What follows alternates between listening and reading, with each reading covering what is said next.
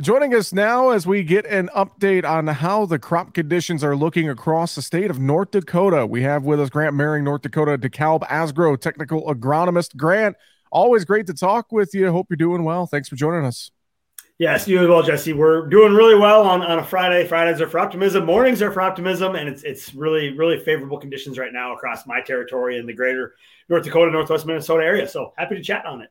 Yeah, let's talk about it. And, thinking of some of the other areas of the Corn Belt who've just been just dying for rainfall here over the last month or so, much of the Northern Plains, North Dakota especially, Northwest Minnesota, has really gotten some timely rains. I know we had a bit of a delay to the planting season, but we were able to catch up in fairly short order. And by the sound of it and by the looks of it, things are doing pretty well so far in this early part of the growing season, Grant. Yeah, you're reading it really well, Jesse, and I'll just give you a little color to that. I'm based out of Fargo, North Dakota, kind of far eastern North Dakota. Cover a big block around me, but I stay closely in tune with the rest of the area. We came off of, maybe I'll start this with just kind of where we've been and where we're going. We came off of March and April being about as cold as we've seen, like climatologically in the last 120 years.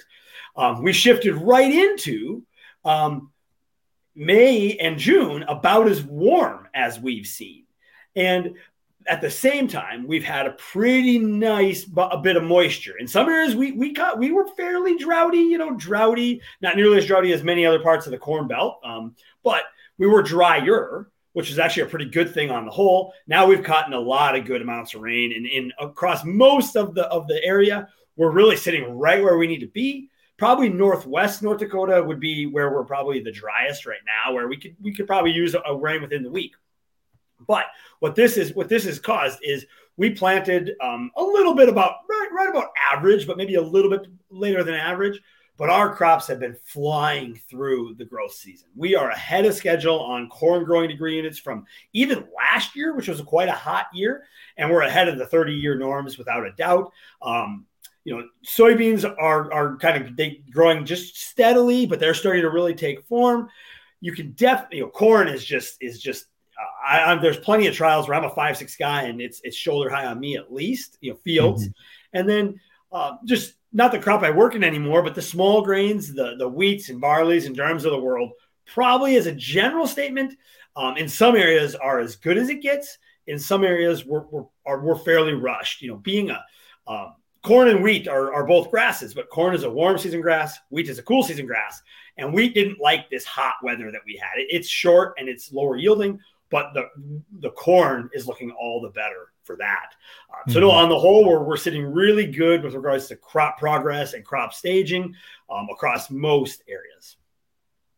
Well, Grant, let's talk a little bit more on the corn and soybean side as well. And, thinking with how things have accelerated, things looking pretty good for the most part, I wonder about weed and pest pressure. Have we seen much of that here in the early part of this growing season, considering that big quick shift from very cold to warm, wet, etc.? I mean, what are you seeing out there as far as weed and pest pressure? I'll probably hit on three things. Probably one, the lack of it for the most part in corn, but the one corn thing I've been seeing, one or two, and then I'll hit on one thing in soybeans.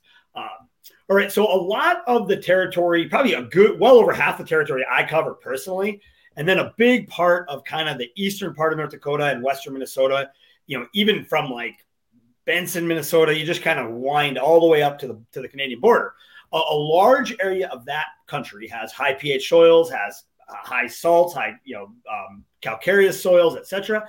And so the soybean issue of note right now is called iron deficiency chlorosis. Mm-hmm. We are seeing a fairly good amount of it. I would characterize it as average to slightly above average in both pressure as well as geographical spread.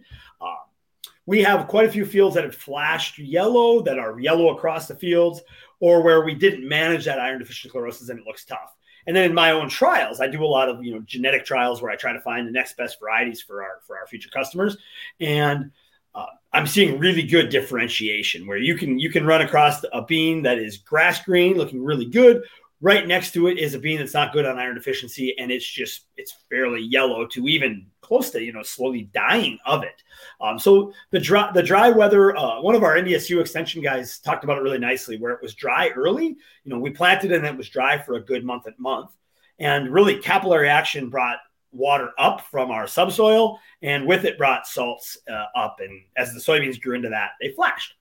But we're going to recover from it, and we're used to this. But we know how to manage it, and we know we're breeding for it hardly. We're really trying to breed for it. In corn, the couple things I'm seeing, we aren't in the corn rootworm area as much as South Dakota or southern Minnesota, where that's the big thing right now. Is we're seeing some early feeding. We've got a little bit of that. But in corn, probably the only thing I've seen around is just a small amount of corn smut, early corn smut, and a small amount of Goss's wilt, just a very small amount. But probably the bigger issue in corn that I've seen is just a combination of uneven growth because of poor stand establishment due to maybe shallow seeding or dry when it was seeded at the end of the corn planting window. Or I've actually seen a good amount of nutrient deficiencies. That's been the number one issue in corn, is both sulfur deficiencies, pretty widespread where there wasn't sulfur applied, as well as potassium deficiencies, where we just saw dry conditions, kind of no-till type environments where a fair bit of potassium deficiency, but sulfur by far the number one. But beyond that, I think I drive across a lot of my territory and I see really green corn that is just pretty darn healthy, all the way down to the soil surface, big leaves. And we're going to see tasseling. We already are seeing tasseling some of the earliest corn, but tasseling is going to be here within 2 weeks, and we're going to have nice tall corn. And then probably what I'm going to transition into is into kind of a radar watch. In the early, before the interview, you and I were talking, we talked about deratios in some of the areas where they're seeing rain now. And that will be what I'm worried about. We've got really rapid growth in corn. I'm going to be watching for where our big wind events come through and kind of, I'm not sure what direction that shows up on camera, but from west to east is where our winds typically go. And that will cause when that happens, we can see rapid growth in corn, which could lead to some grain snaps. So that's what I'll be looking for with this rapid growth. But where we've been is really quite a good place, healthy crops in the whole. Grant, you mentioned a few things there with sulfur deficiency and IDC and beans, et cetera, et cetera. How can farmers manage some of those things at this point in time? Do you have any recommendations to, broadly to manage some of those things, some of those issues that are out there? We'll start with iron deficiency in soybeans, then we'll go to the sulfur in corn. They're two very different things in how I would pertain to managing them. So in soybeans, iron deficiency chlorosis, right now, there's nothing to do. We do not rescue iron deficiency. We do not go out and spray a foliar iron chelate product. It's just the data would say it doesn't work. Right now, what you're doing in soybeans is you are looking at trials from companies like Bayer. You're looking at your own farm. You're talking over coffee. You're talking to your agronomist, your crop consultant, and you're doing two things. You're picking your varieties that have better IDC if you need that for next year. You're looking at the new beans and you're making some decisions early. Hey, I like this one or that one, or these are the ones. And two, you're evaluating your iron chelate applications. A lot of folks are putting down iron with the seed. And you're just evaluating, did that work? Do I need to do that? Or if I wasn't doing it, do I need to go a full rate if I was going a half rate? Maybe should I be variable rating it? But you're thinking about next year's decisions for iron and for iron deficiency. In sulfur and corn, we're probably just getting out of the window where you can rescue that corn, but on all but the latest planted corn. But a lot of folks have figured out that in grasses, in wheat and in corn, we need 10 to 20 pounds or so of sulfur, just as a general statement. 10 is probably the minimum, but in some areas we might need 20. And the coarser texture of the soil, the lower the organic matter, the more we need it. But it's been pretty easy for people to put sulfur down with their crop. We're putting starters on. We're putting things like Mez or AMS. We're getting sulfur in some way in our grasses. It's just where we saw fields that didn't have any put on, just forgot about it, and they were going to come back and usually side dress their corn anyway. And when they side dress, they're putting nitrogen on, but they're also putting some typically liquid sulfur, some ammonium thiosulfate. A lot of where that did get put on, there was none put up front, but they went and side dressed it. We hadn't had the rain up until this last 1 week ago to get that into the roots. And so we were seeing sulfur deficiencies. Now I've driven by those fields and they're getting to be grain. But in some cases, we saw the problem of stunting, where you get stunted corn, growth stages are reduced, and we will see yield loss where some of those fields were worse.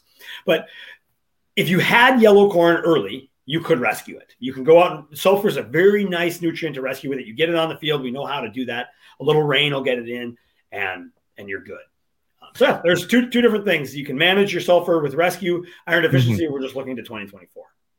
One final thing I want to ask you about. I know we've been hearing a lot about the spread of tar spot throughout the Midwest in corn. Is that something that you are concerned about across North Dakota at this point in time, to see it possibly show up in some cornfields? Right now, no. Love the question on tar spot. I have a good close relationship with one of my colleagues, at NDSU. He's an extension corn and cereals pathologist, and he would have tar spot on the radar. He would say, we have never confirmed it as nearly as far north as North Dakota, southern North Dakota. However, we do have a very favorable environment for that disease, unfortunately. We have maybe even a more favorable environment than where it is at in the I states and where we see the bulk of the tar spot so far, Michigan, et cetera, southern Minnesota. So it's something that myself and my job, I get to walk a lot of corn. So I am always going to be looking for it for the coming years. And maybe we have an environment where we could get it. But right now, it's not something that's on the radar all that much. Well, good thoughts to consider. A lot of great expertise to share. We always appreciate the time, Grant. Thanks for joining us here today. And we'll look forward to talking to you again soon. We'll catch up with you, I'm sure, in a few weeks and get another update on how the crop conditions are looking across the state. Thanks so much, Grant. Have a nice day. Be more than glad to do that. Take care.